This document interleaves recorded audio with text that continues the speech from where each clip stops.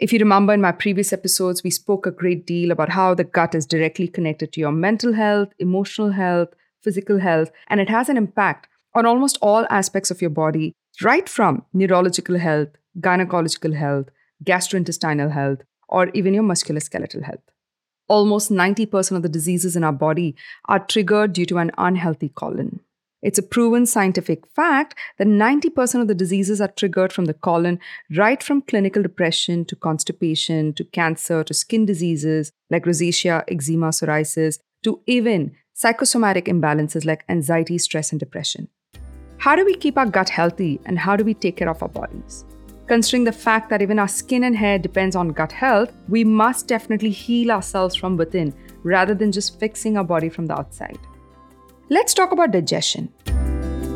Hi, I'm Dr. Dimple Jangra. I'm your podcast host and I welcome you to A Gut Story. This is a podcast, a platform where we're going to discuss healthy everything. A healthy body, healthy mind, healthy emotion, healthy energetics, and a healthy spiritual journey. We're going to also discuss stories of courage, grit, confidence, discipline, and patience that helped several people overcome tragic events in their life and physical trauma. And we're also going to learn from several natural sciences like Ayurveda, naturopathy, homeopathy, yoga on how to reset our body back to good health and bring ourselves back closer to nature. Welcome to A Gut Story with yours truly, Dr. Dimple. I know a lot of people in the cities now struggle with the most basic problem, digesting foods. They seem to suffer from a whole lot of gut-related issues like indigestion, bloating, gases, flatulence, constipation, diarrhea, irritable bowel syndrome, hyperacidity, acid reflux, burning sensation, discomfort in their abdomen, and a whole lot of other issues. You can fix it by just eating the right foods in the right quantity. That's right. Your stomach is the size of your fist, and the amount of food you can eat at any point in time should be 80% of your appetite. But instead, how much food do we eat? Gluttony has become one of our sins. We eat almost 3 to 4 times our capacity. Even if you open up your fist and stretch your palm out, that's the maximum your stomach can stretch.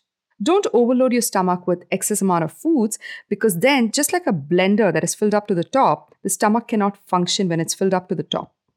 You need to leave 20% of space for air and space to move the foods round and round and aid the digestion process. In fact, yogis who practice yoga and all the principles of yoga eat only 50% of the appetite and leave 25% space for fluids and liquids that they're going to consume after the meal and 25% space for air to circulate the food and aid the digestion process. While that might seem a little difficult in the beginning, at least you can begin with eating 80% of your appetite. The next thing to do is eat only when you're hungry. When you eat without a hunger, without an appetite, you're actually loading your system with foods that will stay in the tummy, remaining undigested and leading to what is called undigested metabolic waste. This is what we call in Ayurveda as ama or poison, which is also called toxins.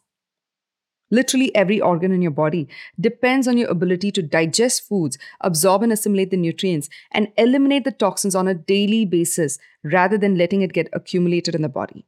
So eating only when you're hungry is an easy trick to make sure that you don't have indigestion. Number 3 is chewing your food. It sounds so simple, but we seem to miss the most basic step of digestion. Digestion begins in your mouth. Your mouth is an interesting organ where billions of bacteria reside. There's friendly and unfriendly bacteria, healthy and unhealthy bacteria. The bacteria in your mouth also aid in breaking down complex foods, and most importantly, every time you chew, your mouth is creating that much saliva that aids the digestion process and breaking down of complex molecules in the food.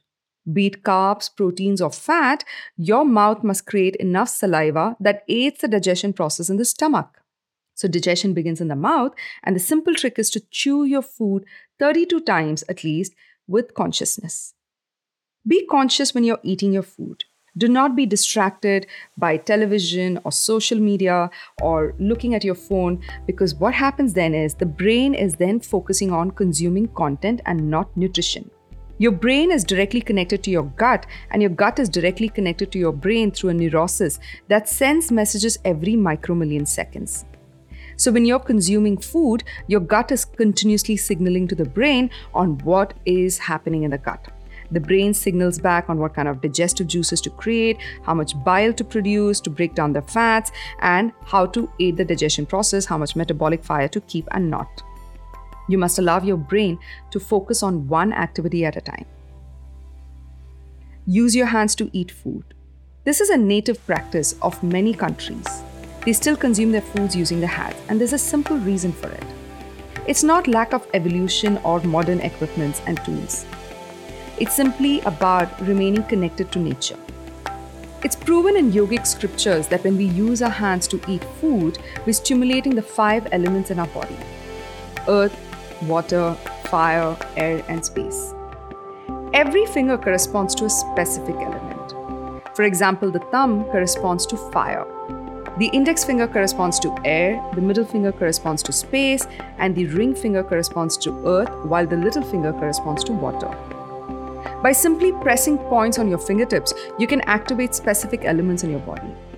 For example, if you're experiencing burning sensation or hyperacidity or acid reflux, you can simply bend your thumb and hold it down with the other fingers. It's called yoga mudras. But coming back to how you can use your fingers to aid digestion, it's a simple logic. When you use your hands to eat food, your fingertips, the neurons, transmit messages to your brain on what kind of food you're about to consume. The hand also sends messages to your brain on what kind of texture the food is. And based on the messages the brain receives from the hand, it sends messages to your mouth organ on how much saliva to create. And corresponding to that, your other senses start working.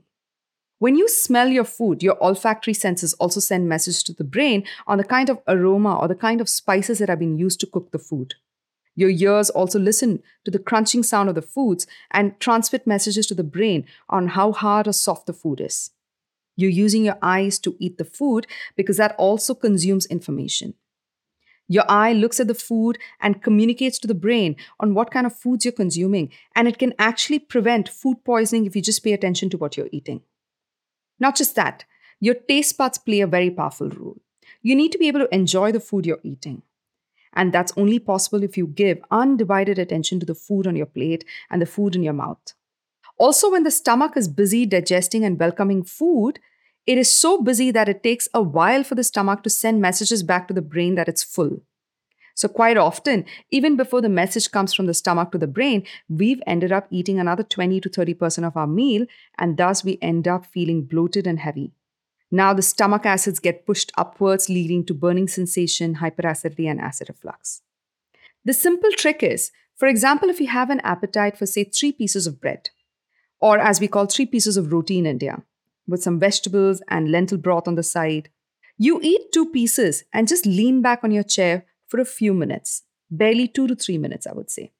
Give your stomach and your mouth a rest for 2 to 3 minutes to reset and pause. In those 2 to 3 minutes, the stomach is able to gauge how much of it is full and sends a message to the brain on how much it can welcome or how much it should not. It gives a signal to the brain to stop consuming more food. If you still feel hungry after a few minutes, you can go back to eating another half piece of bread. You'll notice that the amount of foods you're consuming at a point in time has dramatically come down by 20 to 25%. Eventually, your body will start acclimatizing and adjusting to this new ritual that you're practicing, that is to eat only 80% of your appetite. This aids the digestion process and allows the intestines to fully absorb and assimilate the nutrients. In our next episode, we're going to talk about the digestion period for different food groups, so you can also understand how much of these foods to consume and also what combinations of foods to eat and avoid. Stay tuned. We're going to bring more content to you in our next episode. Here's to healthy living and a healthy you.